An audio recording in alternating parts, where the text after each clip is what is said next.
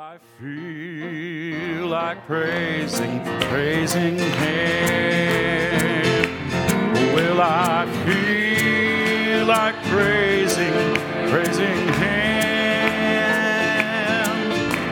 Praise Him in the morning, praise Him all day long. Or will I feel like praising praise? I feel like loving Him. Oh, will I feel like loving Him? Oh, will I feel like loving Him? Oh, love Him in the morning, love Him all day long. I feel like serving. I feel like serving Him. Will I feel like serving Him? Serve Him in the morning, oh, serve Him all day long. I feel like serving Him. I feel like praising Him. Oh, will I feel like praising Him? I feel like praising Him. Praise Him in the morning, praise Him all day long. Oh, I feel like praising Him. Hallelujah. Amen. A wonderful spirit here tonight. Amen. Just a couple of quick updates. Sister Elizabeth went and had her angiogram yesterday. She's back at the hospital briefly today, and then she was sent home with some heart medication. They didn't find anything very untoward in terms of blockages and such, but they don't fully understand why her heart's in a weakened state, so they're giving her some supplements and things. She'll be staying with Brother Tim and Sister Ruth, so let's remember her in prayer. I believe God will heal her. Amen. I also just we mentioned Brother Marshall has a little soup stand planned for Christmas Eve. There's a little advertisement on the bulletin board. You can contact him. I'll make a little bit more detail on that on Sunday, but if you want to look at that. Also, Sister Kim Ailes has had some back issues, but she's doing better. She has the flu, and she asked to be remembered. So can we just bow in prayer for that? Heavenly Father, as we come to you once more tonight, just as we go into the service, changing the order, we remember in prayer one more time these requests for Sister Kim, Lord. Father, we just pray that you'd be mindful of her, you'd be close to her, Lord, and we just pray that you'll touch her. We'd also ask you for our sister Elizabeth Stewart, Lord, where she is, Lord. Father, we're continuing in prayer and upholding her before you. We believe that all things are possible. Lord, we ask, oh Father, that you'd remember her and Brother Marshall's initiative, Lord. We pray, oh God, what you've laid on his heart, that it will bring forth fruit to the kingdom. Lord, as we just go into the service now, midweek, we ask that you deal with our hearts. Lord, take this service, take us all into your hands, those that are here, those that are listening in, for we ask it in Jesus' name. Amen. Amen. Tonight's going to be a little different service. I've just got something on my heart. And I want to just say, first of all, I'm thankful for the ministry of Jesus Christ in these last days. I'm thankful for the many gifts that are in the body. I'm thankful for the gifts that are part of this assembly. I'm also thankful for the gifts in the message that God has given us. And because of technology, we have the ability to access some of those gifts. So tonight, I'm going to utilize one of those by way of a video that I want to play. And last Sunday, I had spoken on the kingdom coming into view, and I'd had my heart going through the kingdom, Judah, as it related to Israel. And the Lord willing, I have a thought for this Sunday that I also want to continue. Several weeks ago, I'd had a thought on my heart that was there, and God just dealt with me a little bit on it. And then my wife made me aware of a service, and as I listened to it, it just really moved on me. And I just felt it would be good for us to listen to this tonight. And it just seems to insert well at this point. So tonight we're going to hear Brother Donnie Reagan speaking a service that he just recently spoke. What I'm going to ask you to do is just have your Bible, because I'm going to just sing a song and then we're going to go right into the service. But he'll be reading from 2 Samuel 12. And while he reads, you can remain standing. And when he has everybody sit down, you can sit down, and we'll just go right into that. Let's just sing before we do. Let's sing Only Believe, all things are possible. Only believe, only believe, all things are possible.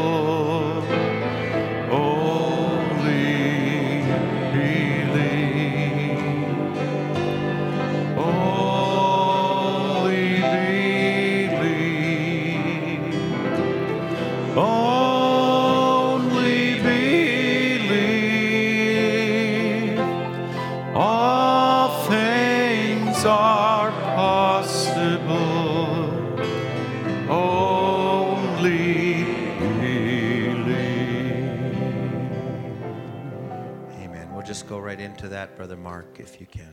Amen.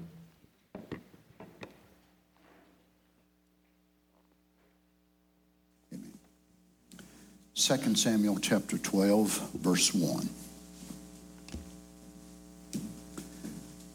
I'd like to look today at the fourth woman in the line of the genealogy of our Lord Jesus coming to the earth. Of the 5 women that Matthew writes about, 4 of them supposedly Gentiles, 3 of them in sexual misconduct, hurts, pains, sorrows, all kinds of things they come from. But it depends on what we will allow the things that we go through do to us. They can shape us, they can mold us, they can make us better people, or we can hang our head in shame, hide from it all. But myself, I desire to be what the Lord wants me to be, no matter what I have to go through. 2 Samuel chapter 12, verse 1. And the Lord sent Nathan unto David, and he came unto him and said unto him, there were 2 men in one city, the one rich and the other poor. The rich man had exceeding many flocks and herds, but the poor man had nothing save one little ewe lamb, which he had bought and nourished up, and it grew up together with him and with his children. And it did eat of his own meat and drink of his own cup, and lay in his bosom, and was unto him as a daughter. And there came a traveler unto the rich man, and he spared to take of his own flock and of his herd, to dress for the wayfaring man that was come unto him, but took the poor man's lamb, and dressed it for the man that was come to him. You may be seated. May the Lord bless his word.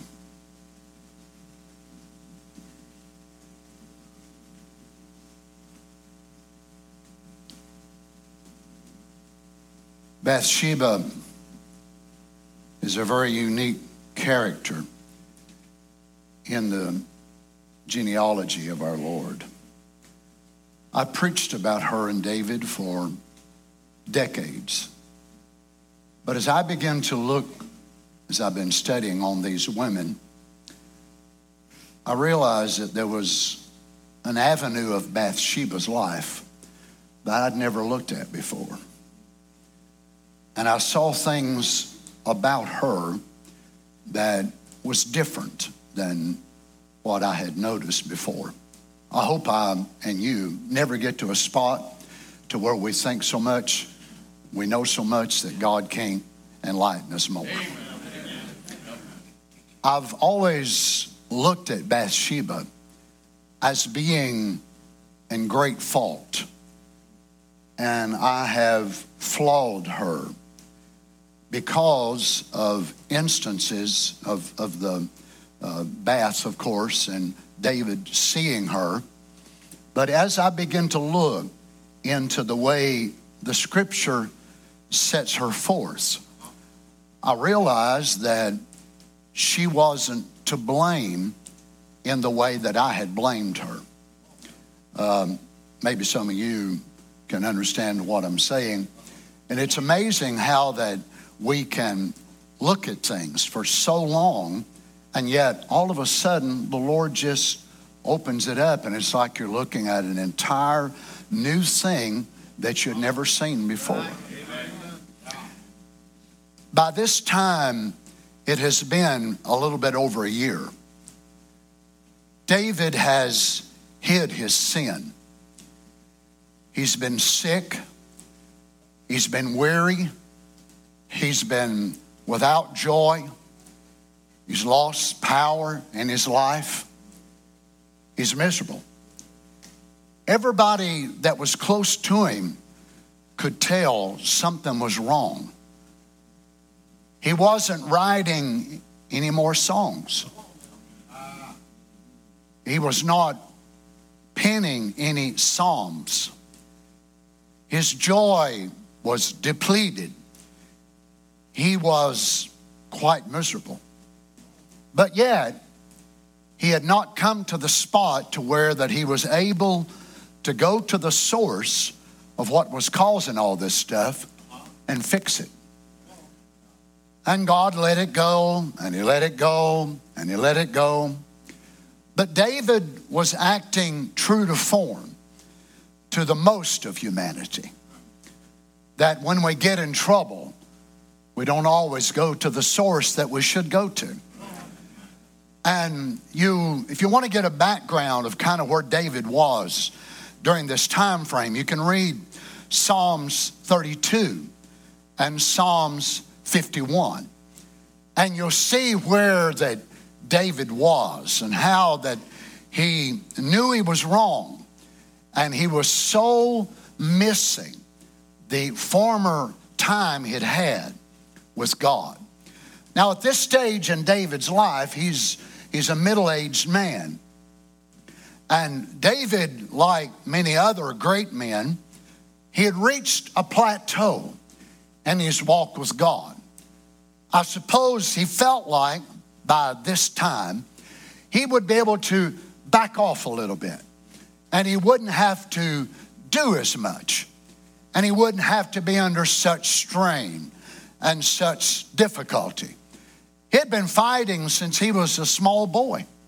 He'd been dealing with giants, Philistines, backslidden King Saul. He'd been dealing with so many things in his life. But now he had entered into a place of rest, a place to where that the kingdom had been established. Some of the tumultuous relationships among Saul's family and all of that had finally calmed down. There were still things going on, but yet he felt like that he had come to a spot to where he didn't necessarily have to fight like he did before. You know, that can be a good thing, but it can also be one of the most dangerous times of your life.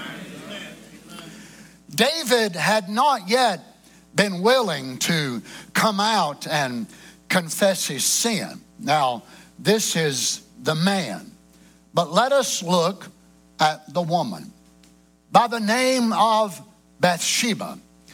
In Chronicles, it calls her Bathshua, but the same woman. Was a common Hebrew trait that they would rename their children after they were born. They would see a predominant factor in them, and they would name them, whatever, whenever they were born. And then they would see them as they would grow up and mature, and they'd start seeing other things in them, and they would rename them. So apparently this had happened to her. She is married to Uriah the Hittite. He's a mighty general in the army of David. Her father is Eliam. Her grandfather is a great man also, one of David's personal counselors. His name is Ahithophel. Ahithophel and also Uriah the Hittite were part of David's personal bodyguard. They were called the 30. The 30. They were the men that were handpicked by David. Generals, lieutenants, counselors that were his personal bodyguard. This is who the woman was identified with, now with the men in her life. So we don't even know if she even knew King David personally. So the story that we want to look at is a classic story of a man of great power and a woman with no rights. A man of great influence. A man that was known around the civilized world at that time. A great man. Yes, indeed, a great man. A powerful man. But he's fixing to meet a powerless woman. Now, by their custom, not necessarily the law of God, but by their custom in this time frame of their culture, a king could kill anyone who refused to do what he said. He had to have no scripture, no quote. He didn't have to have anybody to go along with it. His word was law. Now, you and I both know there's very few men that can handle that kind of power. To be honest with you, God never made man to have that kind of power. So we don't really know, as far as the story, when she is beckoned by King David, whether she screamed out, as the book of Leviticus said a woman is supposed to do if she's assaulted.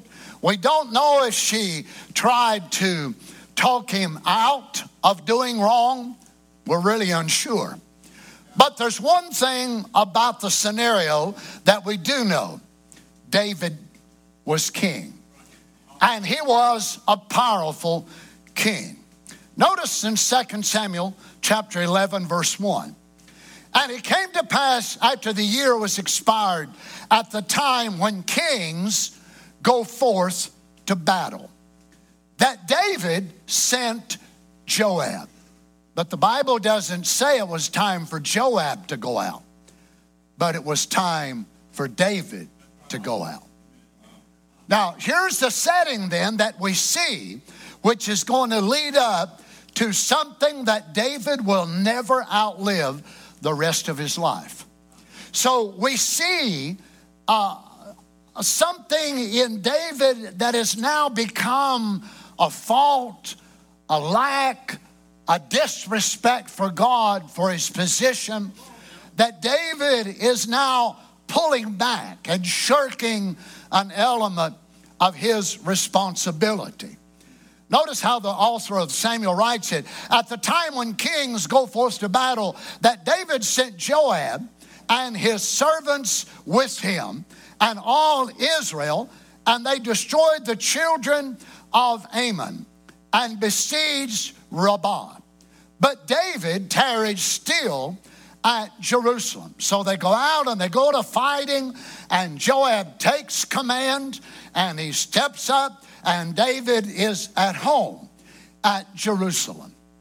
And while Joab is fixing to lay siege against Rabbah, Lucifer is laying siege against David. And he will prevail quicker than Joab will. While Joab and the army is carrying out David's command, David now enters into a slothful, lazy, type of time in his life. Now, if you haven't been there, you will be there as a Christian. All Christians face this time.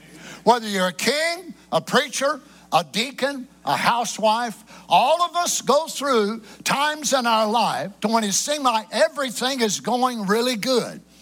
And we become, if we're not careful, slothful, lazy, very relentless to do anything. And we think, well, it's the blessing of God. Not always. Not always is it a blessing of God. We can see from the way that the scripture terms this, this was not a time of Shabbat for David. God never decreed this. This was David's dereliction of his own duty. Now, notice in verse 2, and it came to pass in an evening tide. Now, this is, of course, written in the Mediterranean type of vernacular, so it seems very strange to us. But these people in this era, they would rise at daybreak. Let me give you a cycle of their day. They would arise at daybreak. And then they would have their noon meal, about lunchtime would be around noon. And then the eventide would begin at 3 o'clock. That would be the hottest part of the day. Most of their houses were built with a flat roof. They didn't have the roofs that we do today. So no more than 8, 10, 12 feet tall.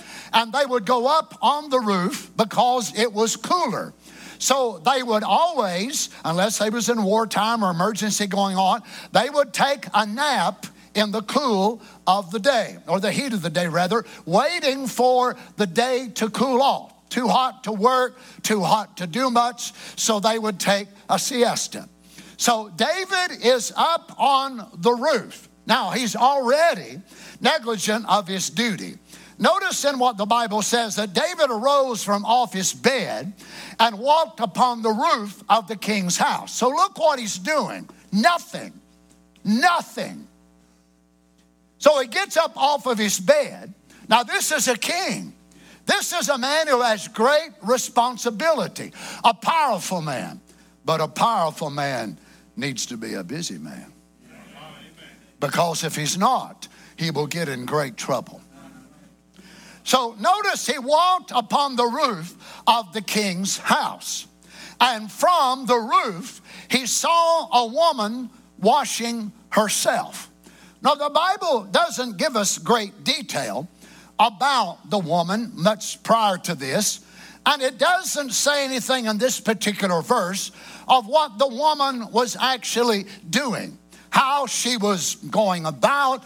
And I myself have always projected her as a seductress or a temptress, one who was this type of woman. But as I begin to read in the scripture, what I found amazing in the last few weeks as I've been poring over this is that not one time did the Bible ever blame Bathsheba.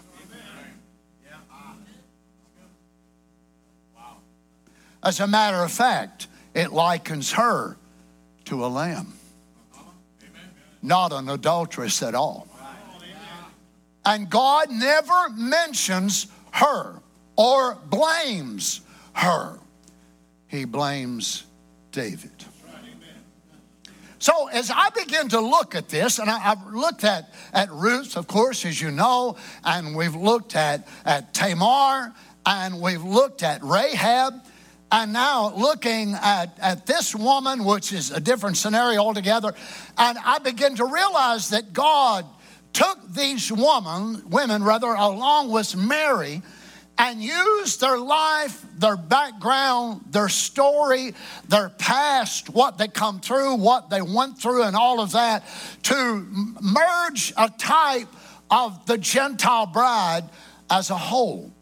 As if though they were a kaleidoscope of God picking a bride. So some would come from a very scarred background. Some would come from a background of all type of sexual promiscuity, and others would come from a background that would be very rare, but a few of them would come like Mary, where there was hardly anything against them at all other than just their natural birth.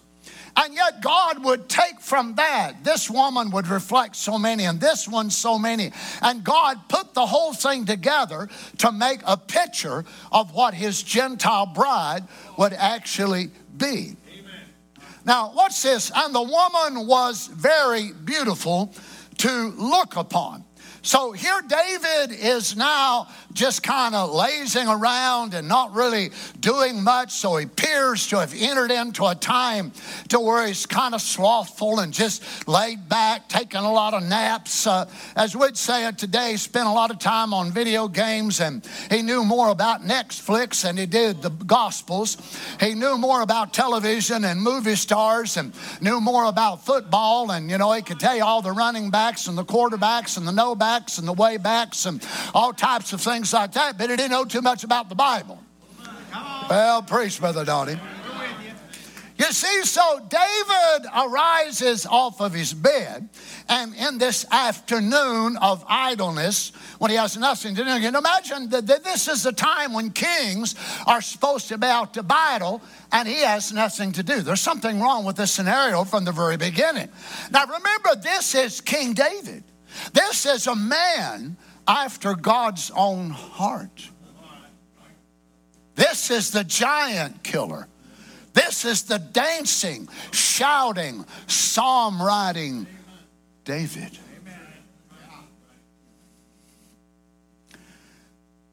So David steps out. Now, according to the law, David, of course, was not supposed to take anything or lust after anything that did not belong to him. Now, when you look, and as I begin to look at the history of this, and I found out that actually what Bathsheba was doing was she was not taking a bath just for pleasure. She was not taking a bath and all bubbly and soapy as like some of you sisters might like it. And she had done this to be able to where the king would see her. But what she was doing, she was taking a mikvah. A mikvah. Now, she had just finished her cycle. And according to the Levitical law, when a woman would come through this cycle, she was to take a mikvah. And that was, there had to be so much standing water, but there had to be water which come out of a lake or a river or even the ocean. And they would take this water and mix it together with fresh water, but it could not be running water, but standing water. And they actually wouldn't even disrobe. They would not become undressed. So she was dressed. And this was the proper way to take a mikvah. Sort of like whenever we get baptized in water. So we are baptized with our clothes on. Is that right? So what she was doing, and this is why that God never condemned her as being a prostitute or ill-famed or anything like that. And God now is going to, through this union, God is going to bring some years later King Solomon. And also another son by the name of Nathan, which out of this lineage will come the Messiah. So you think there had to be a perfect will of God that somehow God would have joined David and Bathsheba together. But it was not the way David was going to go about it. Oh my, can you say amen? So the mikvah then is the ritual bath designed for the Jewish rite to complete where this woman would be cleansed. So she's not doing it as a way of a prostitute to be able to look out for this man and see if somebody will look at her and lust after her. Notice then in verse 3, and David sent and inquired after the woman. So David is now, he sees the woman, and the Bible says she was beautiful to look upon. And David sent and inquired after the woman, and one said, is not this Bathsheba, the daughter of Eliam, the wife of Uriah the Hittite? So David apparently was unaware of who the woman was. But somebody told him.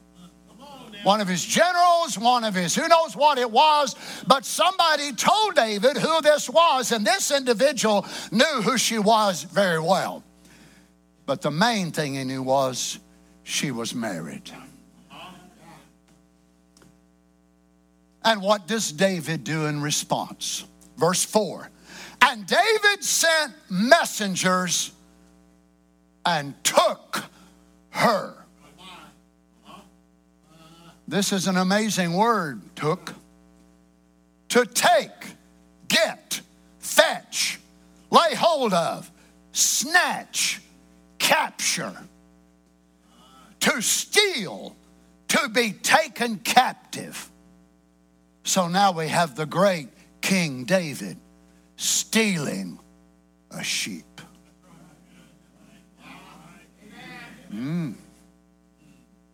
Oh my. So now we have a different scenario about a great man.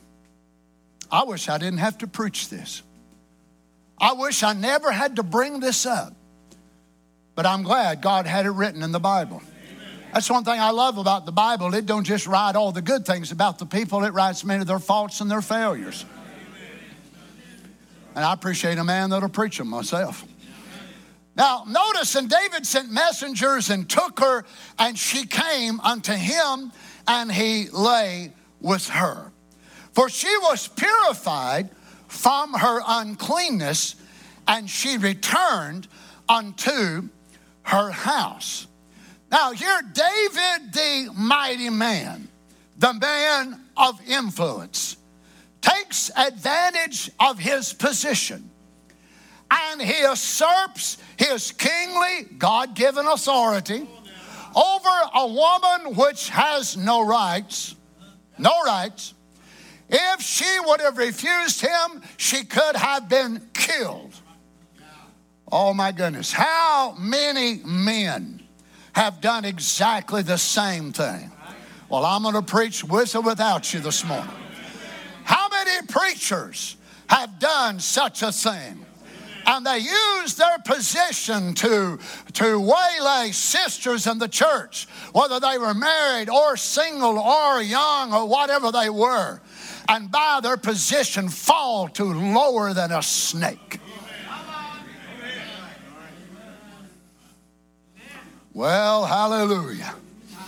What is it? It's not only preachers. This is why the Me Too movement several years ago come to light in America, because many women began to come out and testify that their boss done this or said that or did this or would promote them if they would do special favors. Don't sit there and look at me like you don't know what I'm talking about. Why is it? Because you can't find many real true men or women, as far as that's go, in the age that we're living in, that can have authority over others and not use that influence for their own rotten benefit. But I say shame on every one of them that does it. Whether it's a preacher, whether it's a man in a company, whether it's a CEO or whatever he is, I say shame on him. Well, praise the Lord. So here David now is going to move into a very, very rotten cycle of humanity. Now, notice how that the prophet Nathan, it's funny, the prophets, how God would give them the words to say it. It must have been a heartbreaking scenario that day. And no doubt God gave the man a vision. And it must have been so discouraging, because this was the same man that God used to tell David that God would establish with him and his seed an everlasting covenant. And now he has to go back and convey a different message. But David, like the most of us, had such an easy time seeing the faults in other people, but struggled to see his own. Amen. Praise the Lord. Well, I'll preach to me, and y'all just kind of bear with me as I preach to me today, okay? Now, notice how the prophet Nathan conveys this. And the Lord sent Nathan unto David, and he came to him and saith unto him, there were two men in one city, the one rich and the other poor. So now a year has gone, and David, thinking maybe that he's been able to hide this and been able to get over it, but yet knowing in his conscience that this thing is not right with God. And God is going to bring his son to repentance. Now, I'm not sure exactly how this sermon is going to go. As a matter of fact, it's taken me hours upon hours upon hours to find the direction in which way I should project this. So I know the outreach of it is going to be tremendous. I know that already. And I know already there's going to be lives that are going to be affected by it. And it will affect you and I according to how we will let it affect us. I want it to affect me in a good way. If I can learn by David's mistake, so be it. If you can learn by David's mistake, so be it. And the church said, amen. So it must have taken direction from the Spirit of God to be able to help Nathan to know what to say. Now remember, the king had power even over the prophets as far as taking their life. If they so desired, King David could have called when Nathan come in to start to tell this story. He could have called and had him beheaded right there. Now, it was against the, not that it was according to God's law, but according to the law of the land and the way they looked at it. So Nathan, no doubt, must have entered into the court of the king with great precaution. Yet feeling he had a message, by now Nathan knew what had went on. God had conveyed to him the mystery of the secret of the sin. Now watch. The rich man had exceeding many flocks and herds. Now remember, David's background was that he was formerly a shepherd. So the Spirit of God, no doubt, led Nathan to be able to convey a story that would catch David's attention, and, if you don't mind me saying it this way, to get him off guard. Something that would let him hear the story and would be able to penetrate past the guard of himself, which he still had up because of his own pride and humanity. Now, so the Spirit of God gives Nathan a story that David's going to be able to relate to. So he uses the story as a shepherd and sheep. Now remember, David was quite the shepherd. And no doubt he had risked his life many times. Remember when he fought the lion and when he fought the bear? No doubt he had many, many personal stories that he could have told. So the Spirit of God led Nathan to deal with something, not with the king committing adultery, not with the king taking this man's wife. No. He couldn't go that way. So he would have to display this story in a parable. And it's amazing how that us humans are. That if we will tell a story and we leave the actors nameless, and how good godly people will be able to judge that story with no name attached to it. And from their heart, they'll look at it and say, that ain't right. I'll tell you one thing, that ain't the way it should have been done. But if you'd have put a name on the story initially, they'd have said something totally different.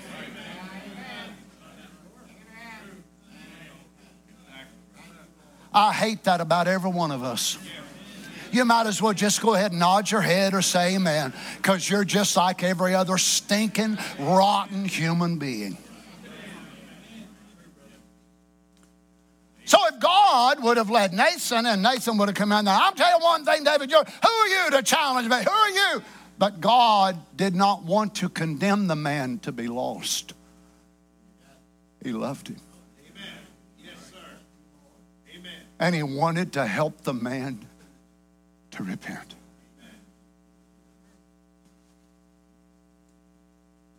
So you imagine when Nathan starts telling the story right from the get-go, as we'd say.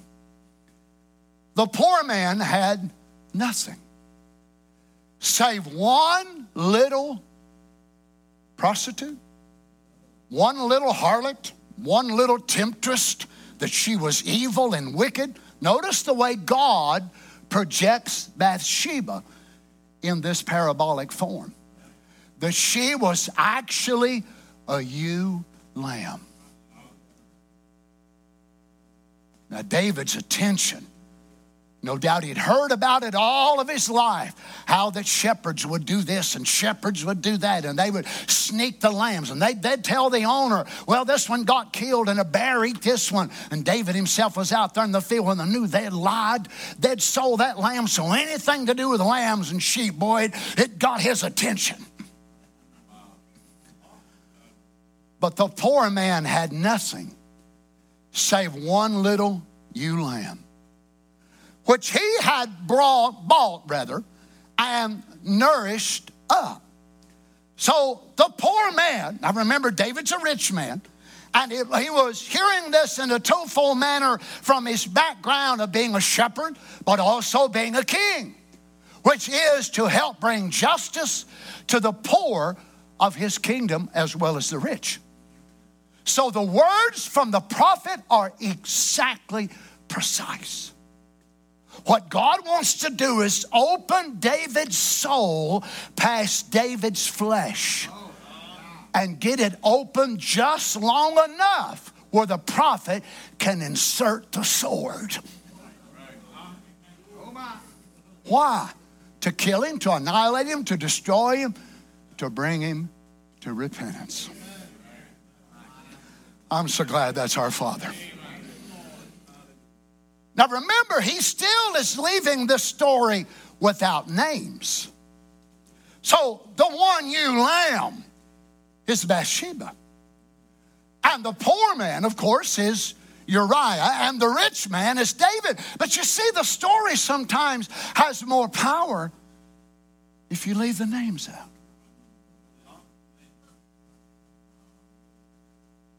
Sort of like us.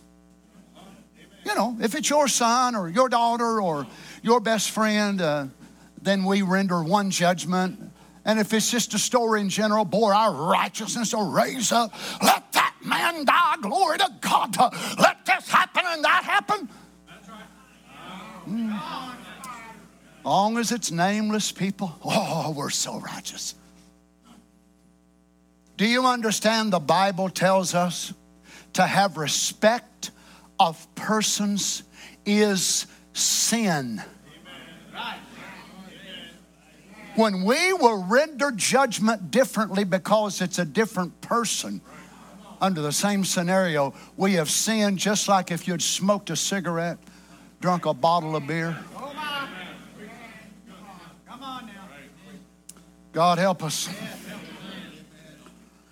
Now, watch even the adjectives that the prophet uses.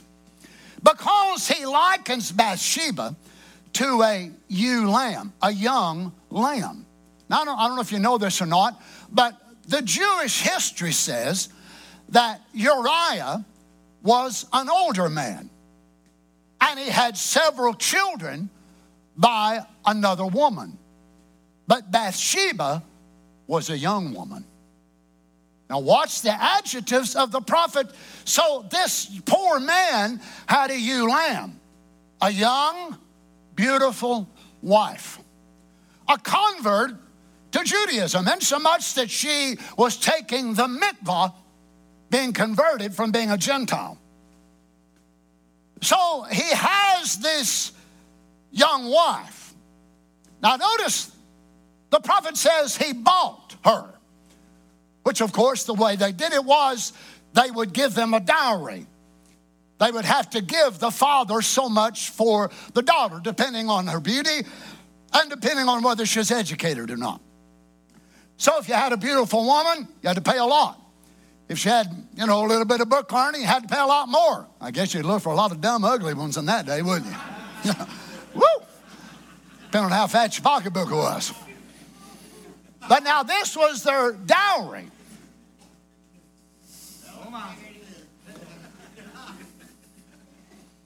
So watch now, the prophet is laying it out in such a beautiful description. You see, once we look back at this, it makes so much sense how beautiful it is.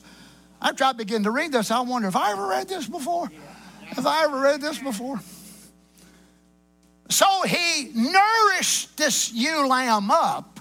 Look at the words he uses. He nourished her up as his own flesh, which is the way husbands should do their wives. Now watch what he's doing on purpose. Nathan is showing such a love between this poor man and this ewe lamb. So the lamb is not just it's not just an animal. It's not just a piece of property to this man, but it's actually a part of his family. He nourished this lamb. Now, I don't know if you're aware of this or not, but unlike us in the modern day, they did not have dogs and cats in their houses. As a matter of fact, to them, a dog was one of the lowest animals on the earth. But they would have pet lambs, pet lambs and other farm animals, and some of them would actually feed them from their table. They'd never have a dog or a cat. Now, I'm not against you if you got one, it's up to you. But I'm just telling you the way it was in their time. So watch Nathan, how he takes this scenario, and he says, it grew up together with him. And notice how he includes his children. And with his children. So now he meets this beautiful young woman, and she becomes his wife. And then she's also growing up, and he loved her so much. And watch how Nathan sets it forth that she was not an animal. She was not a piece of property. Why is he saying that? Because that's the way David treated her. She was nothing more than a piece of flesh to satisfy his lust. But that's not the way Uriah looked at her. To Uriah, she was this precious, wonderful thing that God had given him. Speak to us, Lord God.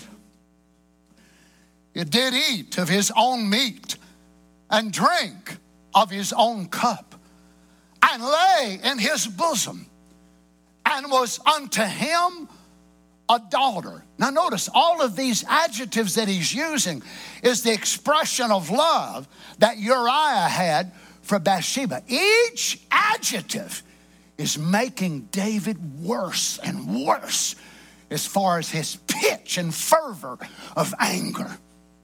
You imagine him saying, that dog. I cannot believe a man would do something like that. What in the world? And Nathan is describing him.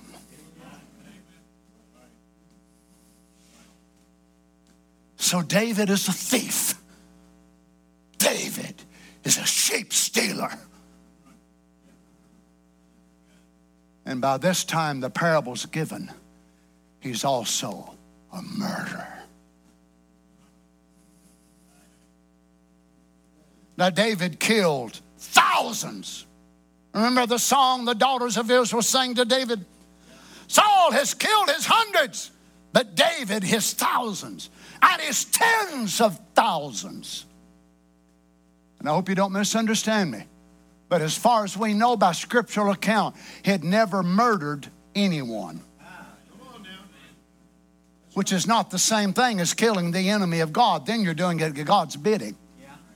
If you look it up in the 10 Commandments, when it says thou shalt kill and chase the Hebrew word, it is thou shalt do no murder. The same God that said thou shalt not kill is the same God that tell kill the Amorites, kill the Hittites, kill the Philistines. Is that right? But there's a great difference in killing to defense and in murder. And this was premeditated murder.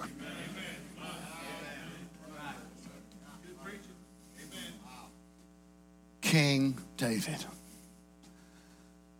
Oh, you can still enjoy the book of Psalms after this. You can still enjoy the songs and all the things that God did. It ought to make you appreciate him even more than you've ever appreciated him. Oh my. So here, his affections were so endeared to this woman. So whatever that he had, he shared with her. And she was part of his house. And they just loved her so much. And what's Nathan as he moves to verse 4? And there came a traveler unto the rich man. And he spared to take of his own flock. So the traveler that came, what was it? David's passion, David's lust, anointed by the devil. So the traveler came and he knocked on David's door. You see, this is the way sin does. It will come as a guest, but remain as a master. Unless you open the door and boot him out. There came a traveler unto the rich man and spared to take his own flock and of his own herd. So watch him now as he brings this together and he makes it like a scenario in that day would have been. And it was of their custom. You know, the Bedouins, even today, the Arabs, it's one of the greatest attributes that they have among themselves. That if they see someone walking or a stranger coming through, hospitality is something that they do. It's part of their custom and part of who they are. So here he takes the common scenario of that day and he sets it forth that a stranger come through, and he invited him into the house. And instead of him taking one of his own lambs, one of his own sheep, what he does, he goes to the house of this one poor man, and only has this one sheep. And this one sheep is not one among 10,000. It's not one among 500. It's the only one he has. And he kills that sheep and he feeds that sheep to his passions, to his lusts. Praise the Lord. But took, here's this word again, fetch, snare, steal. So now we have David the thief. And what did David steal? A sheep. Isn't it strange that God would liken a man's wife to being a sheep? So now King David is a thief and a murderer. Well, I think y'all were quiet this morning, huh?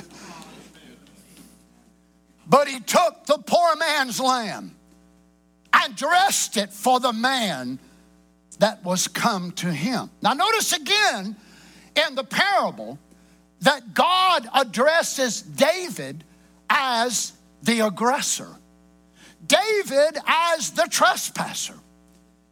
God would never, I can't believe I hadn't seen this before.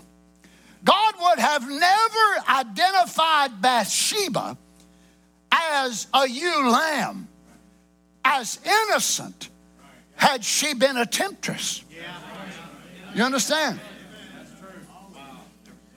So King David takes this lamb and feeds this passion, this lust. He doesn't love her. He doesn't love this woman. So he sends her back home.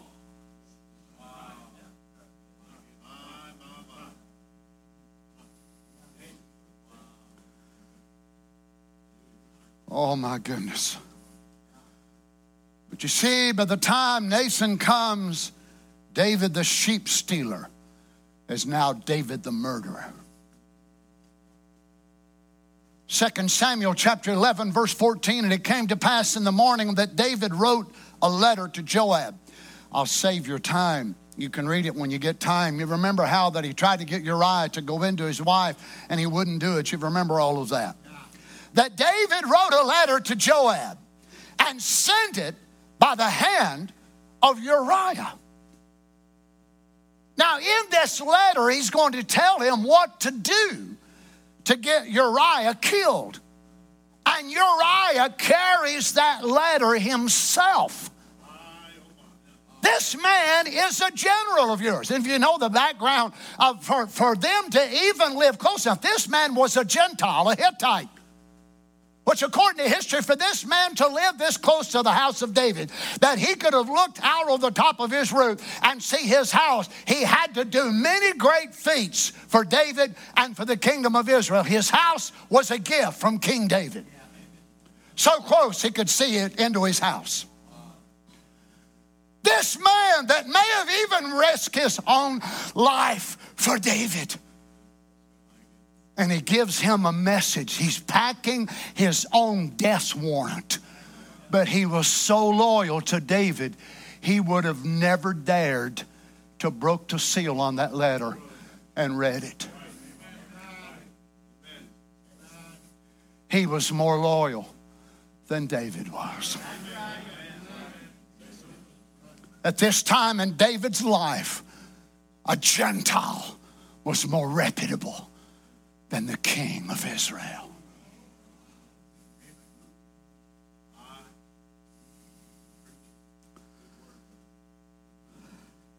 He wrote in the letter saying, set ye Uriah in the forefront of the hottest battle, and retire ye from him, that he may be smitten and die.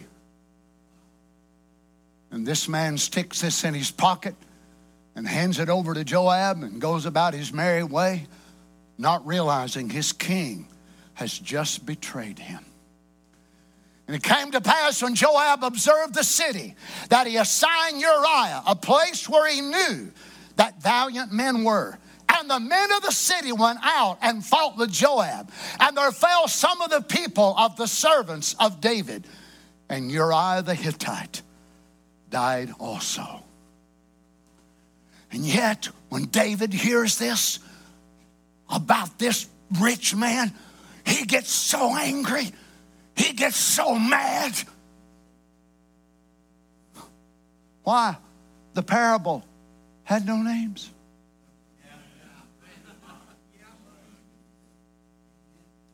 So let's go back to the parable in verse 5. And David's anger was greatly kindled against the man that he didn't know who it was.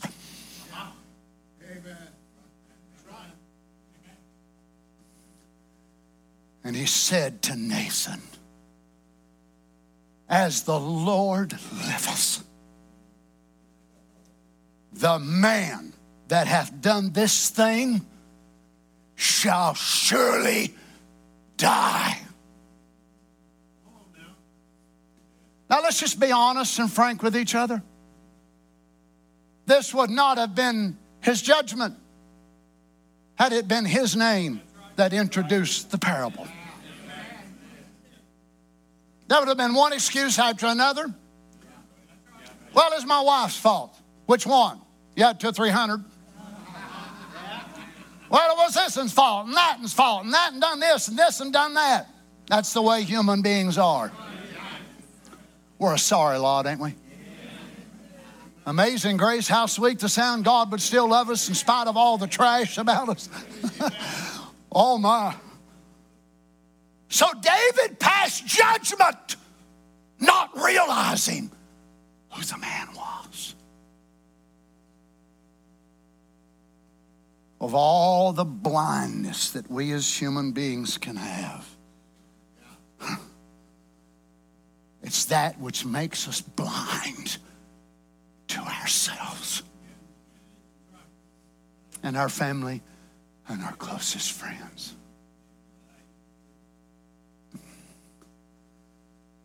Now Nathan just holds his peace and lets David go ahead and pronounce the judgment. And he shall restore the lamb fourfold. Because he did this thing and because he had no pity. Oh, you see, the sermon was a success. If mine can be 1/100% as successful as Nathan's was that day, it'll be of great success today. Where did he get this ideology of pity? Where did this come in the scenario? Because the man loved it, fed it from his table, drank from its cup. All these words, it was opening up David's spirit. It was opening up David's inner man so the prophet could say what? What he's fixing to say. The sword must enter his heart. That his righteous indignation, he's open now. He's very vulnerable. But now the prophet has got him exactly where he wants him. He won't be there long. He's only got a little while, just like I have with you. Only got a little while to be able to reach inside of there and to be able to penetrate deep down into the soul.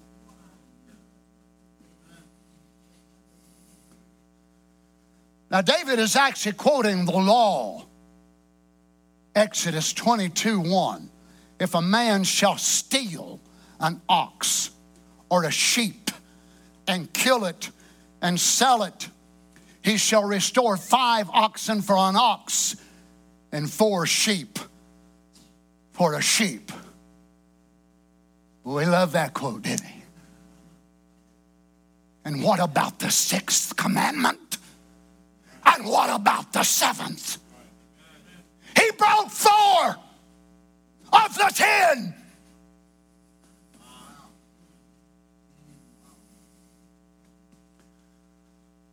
Maybe when I get done, we should all make our chair an altar call.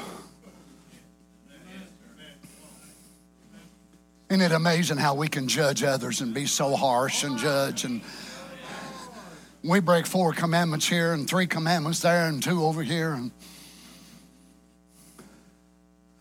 And remember what come out of his mouth. This man shall pay 4-fold.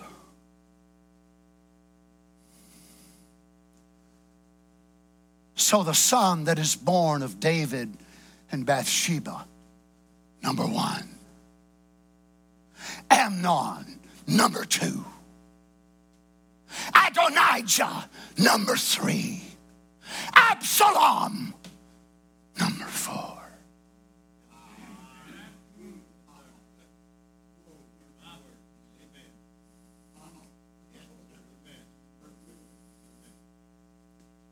No wonder the Bible tells us, judge not, and you shall not be judged. He still doesn't know who the rich man is. He doesn't recognize the ewe lamb, the traveler. But look in verse 7. He's open. He's vulnerable.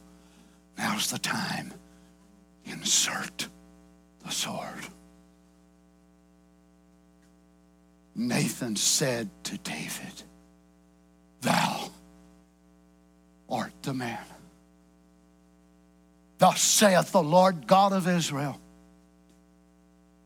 I anointed thee king over Israel, and I delivered thee out of the hand of Saul.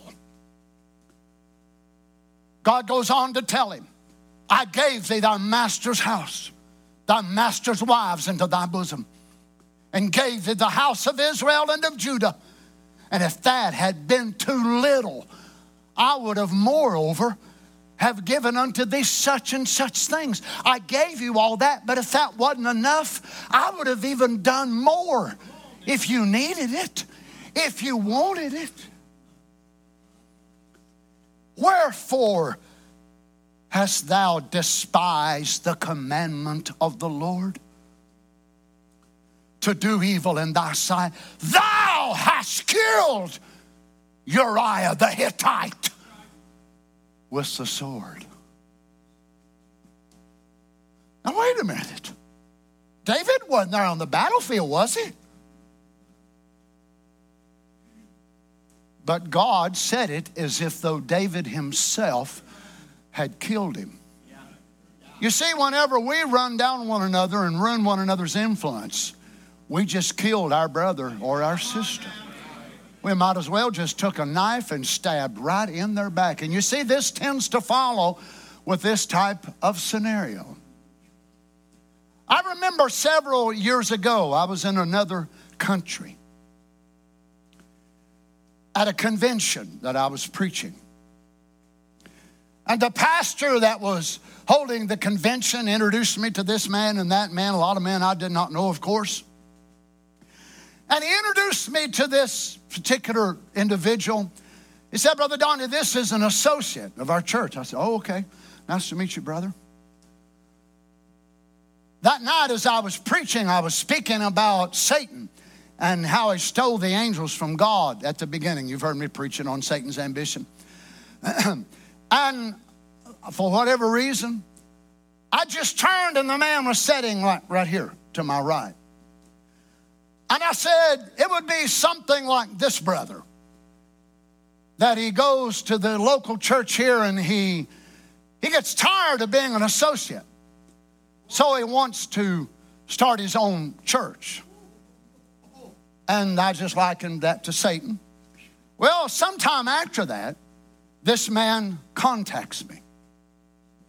And he tells me that he and some of the people of that assembly are fixing to divide this church. They've done got a building. This is like a week or two before it's fixing to happen. And I wondered, why in the world is he telling me this? Of course, I tried to talk him out of it because I knew the brother, knew there was no reason at all for him to do it. I pondered over it. I thought about it. I prayed about it. I thought, Lord, what do I do? Do I tell this brother? He was a friend of mine. Do I tell him? Do I let it go? I don't want to be a meddler. I don't want to be a troublemaker, nothing like that.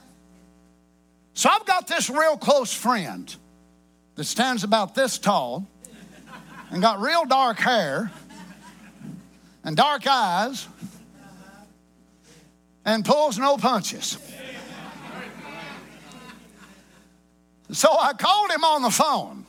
Now, unlike some of you that when you got saved, you found out you knew everything in the message and you don't need no help from nobody. I'm not that way. I'm kind of ignorant, dumb sort of a guy, and I need help about every day just getting up out of bed, you know.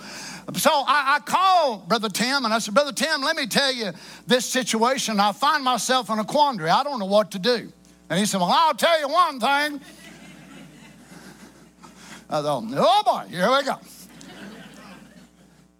If Brother Darrell or any of the preachers at your church was going to do that to you, I would let you know about it. And you are obligated to call that brother. I said, okay. So I called that brother. I wasn't scared of Brother Tim. I just wanted to make sure I was right. I called the brother that was the pastor. Talked a little bit, made small talk. How you doing? Doing good. How's church? Doing good. I said, how's Brother so-and-so? Oh, Brother Don, he's doing so good. He's been such a blessing to us. He's this, that, the other. And then I had to tell him the bad news. I said, brother, I hate with all of my heart to be the bearer of bad news to you, but this Sunday, we're going to do thus and so and thus and so and thus and so. Now that was bad. Okay, it was bad. But what happened even worse though is this brother entered into a stage of being a murderer because he started fighting this preacher and other preachers. You see, this man had an ambition. Yeah. David had an ambition, and it wasn't always godly. Would somebody at least breathe out? Y'all are getting me nervous. I'm afraid y'all are going to pass out at one time. There you go. Hey, intake, outtake. There you go. It makes me feel better. Whew. I said, what killed all them people at one time? Is that guy's sermon? He wiped out the whole church. How'd that all happen? Well, we done code blue on all of them, and the autopsy said every one of them died of a heart attack. That was sad. What was even more sad, the man that caused that scenario backslid, got away from God. Other people led away from God. And because of his sin, some to this day are still paying. You see, as the people of God, we're not in this by ourselves. You may think, oh, nobody, I have no influence over anybody. Don't you believe that? If it ain't nobody more than your wife and your sons or your daughters, we are a body, friends. And we need one another like never before. So David, the harpist, the singer, the shouter, the giant killer, becomes a saint killer. Becomes a murderer, a sheep thief, a stealer. Does it really make any difference to God whether you steal money or sheep or oxen? Somebody else's car? Some of you would never steal somebody else's car. But you're jealous of this and that and the other, so you steal favor. You steal something that don't belong. I would rather have favor in the eyes of 5 people, God-given favor, than to have favor in the eyes of 5,000 and have to steal it by conniving lies and deceit.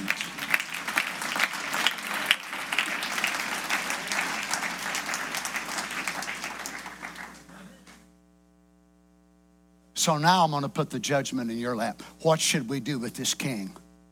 Should we tar and feather him? Should we kill the man? I know some of you have been treated terrible. Some of you have been treated awful by preachers. It takes the grace of God for some of you still believe in preachers. But just because one has done you wrong don't mean that there's not some left on the earth that are still God's servants. I guarantee you that I could say this without exaggeration. I've been treated worse by preachers than all of y'all put together. And Brother Branham could say without exaggeration, he'd been treated worse by preachers than I have been. And he still believed in preachers. As a matter of fact, he hoped that God would make both of his boys preachers. Because to him, there could have been no higher call.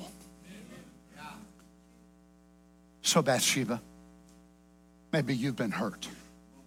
Someone took advantage of you and hurt you. What do you do with it? Let me just give you a little preview of what we'll continue on with Lord willing next week. She's the only one in the Bible of the queens that was given the title of Queen Mother. She was the only one in the Bible coming up like this that was given a throne. Yes, Bathsheba was given a throne.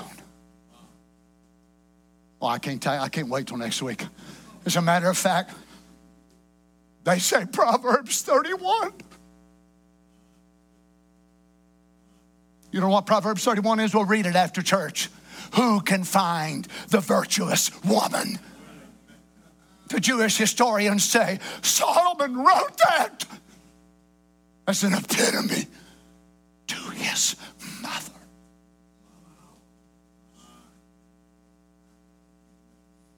King Lemuel is what he calls himself. He refers to his mother over and over again. She could have felt sorry for herself. She could have had all types of, grudges and this and that and the other. But instead of doing that, she let God take his mercy and rewrite her life. She was innocent. She was innocent.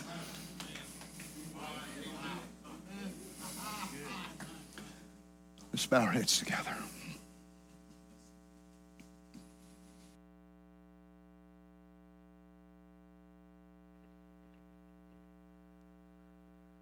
It's just about 9 o'clock, and I wasn't sure how I would close the service. But I want to just say some may have to go and work, and you're welcome to work, to go. There's about another 15 or 20 minutes. Brother Donnie prays, shares a couple of things. You're welcome to be dismissed. I would thought I'd sing a song or something at this point, but maybe just in the vein of where the Spirit is right now, you're welcome to go if you need to go. And if you'd like to stay, we're just going to play about another 15 or 20 minutes. If that's okay.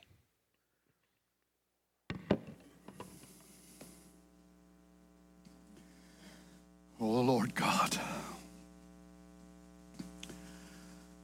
Heavenly Father, in the name of Jesus Christ, I commit this service, this sermon, this word,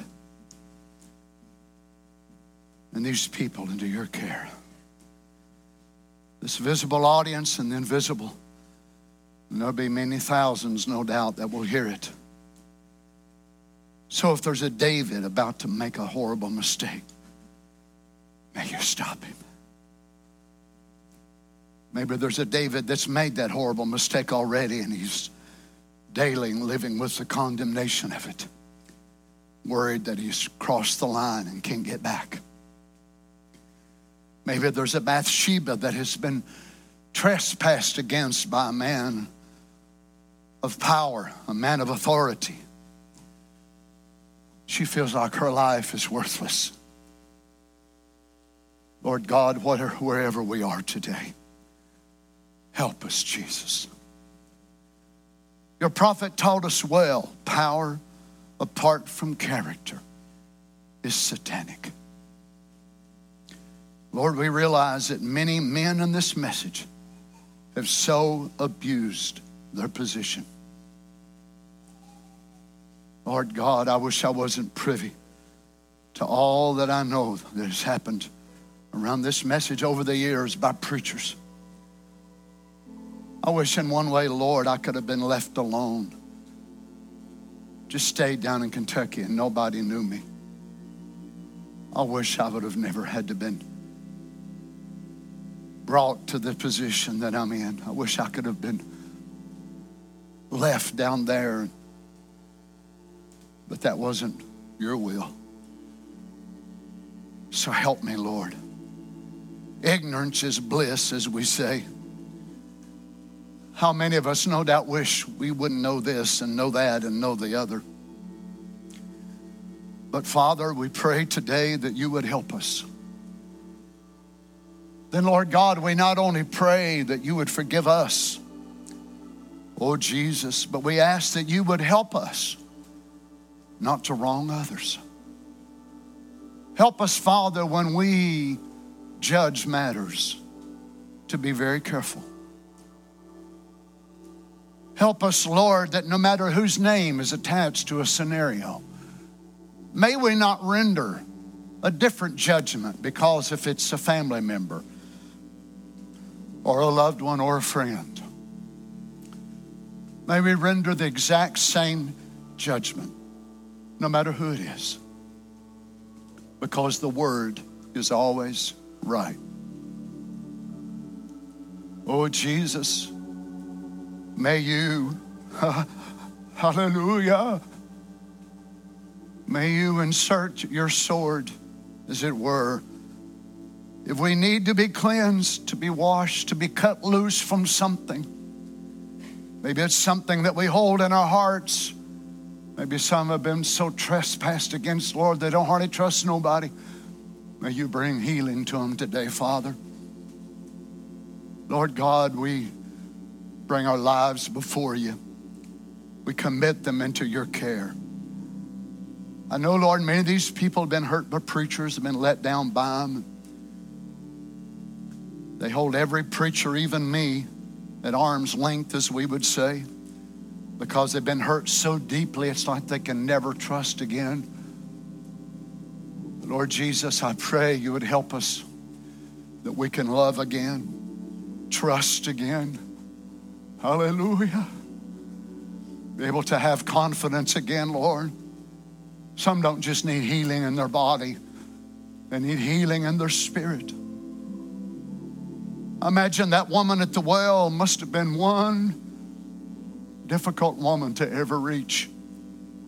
She'd been so abused by men, so taken advantage of by men. Same as Rahab, the prostitute, turned out on the street by her parents to make a living selling her body. It must have been so hard for her to trust another man. And yet, here come a preacher with the message of the hour. And there was such an overwhelming force from her soul that helped her to believe that message. She found herself being healed of trust. She trusted them men so much she hid them. She risked her own life to hide them on the roof of her house. Lord Jesus, help us to love again. Help us to trust again. Help us to forgive. Oh, Jesus, I'm speaking from experience myself today, Lord. I thank you for helping me, Lord Jesus. I've been hurt since a child. Started being hurt by preachers when I was just a boy, as many of these have. But I thank you today, Lord. I can still trust. I can forgive. These people don't realize what a miracle is standing before them. But Lord, my worst, greatest hurt has been by preachers. Preachers that you trust. Ones you have confidence in. Ones that you believe will stand with you during the hard times. And when the hard times come, they turn their back and go the other way. But I'm so grateful today, Lord, that you help me. I still believe in preachers. I still believe in sheep, because the next category that's hurt me the most has been sheep. Sheep that you cry for, you pray for. You give them their life. You give them a portion of your life every time you preach. They rob you of your sleep. They rob you of your family time. They rob you of all kinds of things in your life. Then they get tired of you and they turn and walk away and don't even have the common courtesy to come and talk to you. They treat you lower than they would their dog or their house cat. They don't even have enough respect to come and talk to you. But I'm so grateful today, Lord. I still believe in sheep, and I love sheep. Help me, Jesus. Help these people, Jesus. Help the ones in Africa that'll hear this. The ones in Canada. The ones in Europe. Lord God, in the name of Jesus. If there's a sheep stealer that'll hear this, deal with his heart. If there's a money thief, or whatever kind of thief it is, help them to realize as long as they got breath, they got hope. It might be easy for us to condemn the thief, but Lord, I believe there's mercy for the thief. That's what the message from Nathan was about. He's talking to the thief himself. Lord Jesus, help us not only to reach out to the injured, but the injurer. Help us not only to reach out to those who've been hurt, but the hurter himself or herself. That's where it draws the line for us. It makes it so hard for us, Lord. If we know somebody hurts our pastor, hurts our friends, hurts our family, oh, it's really hard on us. It's hard for us to speak to them again. It's hard for us to treat them the same. But Lord Jesus, help us to be like you are. Help us to reach out to the Davids in our life. Grant it, Lord. I think when we can come to that spot from our soul, we're probably not too many weeks away or months away from a body change. We can scream 7 seals and holler 7 trumpets and all that sort of thing, but it's really the hidden things inside of our heart that tell who we are. Oh, Jesus, if I've ever took anything from any person, If I've ever wronged any person, forgive me, Lord God. If there's anything against me today, I pray, my Father, you'd forgive me. I don't want to leave this life with anything held against me, Lord. Cleanse me. Wash me. I don't just pray for myself. I pray for everyone here, Lord God. There is anyone here under the sound of my voice that would stand to your feet and say, Lord, that's my prayer too. If there's anything I've done, anything I've said, if I've offended anybody, if I've done anything wrong, even if I don't even know about it, Lord, please forgive me. Please forgive me. No wonder David said, it is against thee and thee only that I've sinned. Cleanse me from blood guiltiness, Lord, and I will be cleansed. Wash me with hyssop, and I shall be washed. God don't just forgive smoking. God don't just forgive drinking. God forgives it when you won't speak to that neighbor, when you shun that one that's done you a little wrong. He specializes in forgiveness of those things too.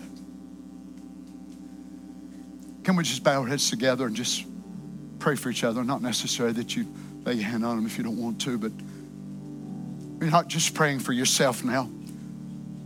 You believe what you want to about this sermon, but if you trust me as your pastor, Almighty God gave me this. Heavenly Father, in this solemn moment, we bow our heads and we're not just necessarily praying for ourselves, but we're praying for each other this morning. We're praying, Lord, for those that we go to church with, those that we love as our part of this flock. But Lord, we don't want to just limit it to that. We want to pray for our brothers and sisters around the world. And we most of all want to pray for those who have trespassed against us.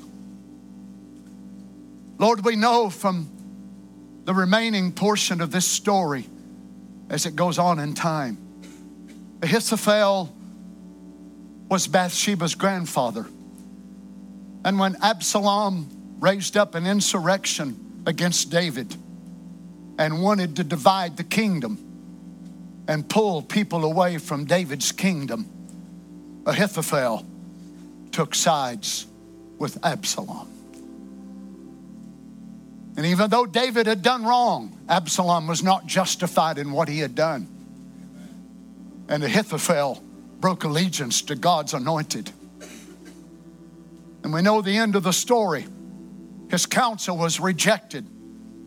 And he goes and takes his own life because he was on the wrong side in the time of battle. He sided with the wrong leader. Oh, Lord God, I pray you would help us, Father. We pray for those who have spoken against us. We pray for those who have done us wrong. From the young girls with those that go to school with, the young men of people they work with that maybe laugh at them and ridicule them. We pray for them. For those that work in the medical field and they're laughed at because their sisters dress different than most of them. We pray for them today. Forgive them, Father. We do not want to get a grudge like Ahithophel did. And it didn't kill David, but it took his own life. Because he would not let go of David's fault and David's sin. But it ate on him and ate on him. And the first opportunity Ahithophel saw, he joined with Absalom to try to take the kingdom away from David. But even though David was wrong, he had repented and he was still your anointed. Lord Jesus, forgive us of our failures, our shortcomings. We love you, Father. If I've done anything wrong, said anything wrong to anyone, forgive me, Jesus. We love you, Lord God. Praise be to God. If there's some here, Lord, that can't love again, help them to love again. Help them to trust. Grant it, I pray, Father. Now, whatever you have need of in your heart, would you just raise your hands as a sign of surrender to the Lord? You don't have to speak it out loud if you don't want the person standing by you to hear what you're saying, but just in your heart, Lord, you know what I need. Lord, you know I have a hard time trusting. You see, I'm so scarred and I've got so many things I just can't trust, Lord. But I need your help to heal me. I need your help to forgive and to love again, to trust again, to believe in people again, to believe, Lord, to trust. Oh, Jesus, we worship you, great Adonai. We bless your name, Father. Right now, may you minister healing, Lord. I pray among your people. Hallelujah. I may need healing in your spirit today, not just so much your body. May God bring it to you, friends. Oh, Jesus. Let's just worship him for just a few minutes now before we go. Thank you, Lord God. Many years ago, I was preaching a convention with Brother Biscoe and Brother Van Dyel at Brother Harold Hildebrands Church that had a prayer line. Brother Harold wanted me to preach that night, so I went on the direction of faith. We prayed for several hundred people. The last service, which was on Sunday, I didn't know what I was going to preach. I was so tore up I wouldn't even go eat lunch. Those of you that have heard Brother Van and Brother Biscoe, they preached everything I felt like there was to preach. They didn't leave nothing even in the back of the Bible in the concordance for me to preach from. I looked at the maps, but they covered the maps too. So I thought, what in this world am I going to preach on? What am I going to say? I took Carol and said, you go for lunch. I need to be by myself. I need some time from the Lord. But as I began to pray and talk to him, and his presence come in that hotel room where I was at, and he dealt with me about going down the line of the scarred human beings. Many of you have heard that. I went a little bit different direction, but that night as I began to preach, and I knew in just a few moments I was in the right channel. And I began to preach, and I could see people weeping here and there and crying. Preached the sermon. As I was fixing to wind up, Brother Harold stepped up behind me. He said, offer a prayer line. I said, we just had one the other night. He said, offer a prayer line. I said, all right. I said, Brother Harold says, if we want to have a prayer line, anybody here want to be prayed for? We didn't have one. We had three. One preacher was at one prayer line. Another preacher was at another prayer line. I was at another one. The things I heard that night, Brother, of people coming through, people in their 80s, one sister, 90 years old. The story she told me would break the heart of the hardest person. They weren't coming through for cancer, few of them were, but most of it was scars that had bore decades of their life. Brother Hildebrandt told me later, he said, called me a few days after I got home, he said, you act like you was really nervous that night. I said, I wasn't acting, I was nervous. And he said, well, I just wanted to let you know, we've already had more requests for that sermon than all the rest of them put together. Deep, wonderful, profound preaching. And yet all that deep preaching apparently had not touched the wounded spirits and broken hearts of many, many hundreds of those saints of God. Let go, friends. Learn to trust. Learn to live again. So God can have a throne for you someday. Let's just worship a little bit before we go, can we? Let's just close our eyes now and just let him minister healing to you. Create in me a clean heart, oh God, and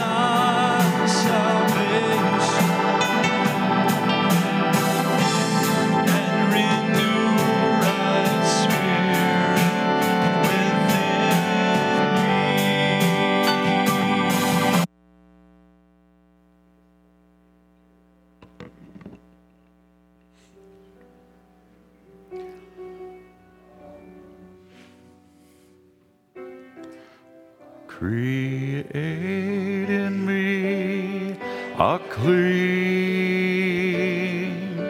heart, O God, and renew a right spirit within me.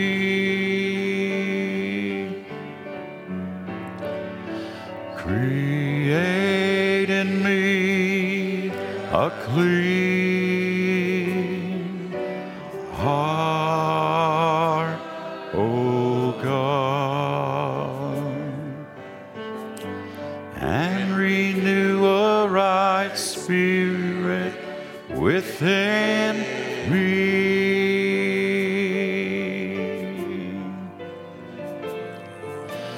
Cast me not away from thy presence, O Lord, and take not thy Holy Spirit from me.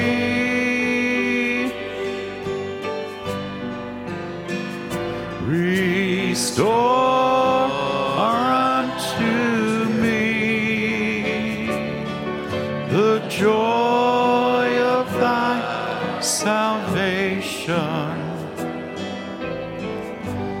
and renew a right spirit within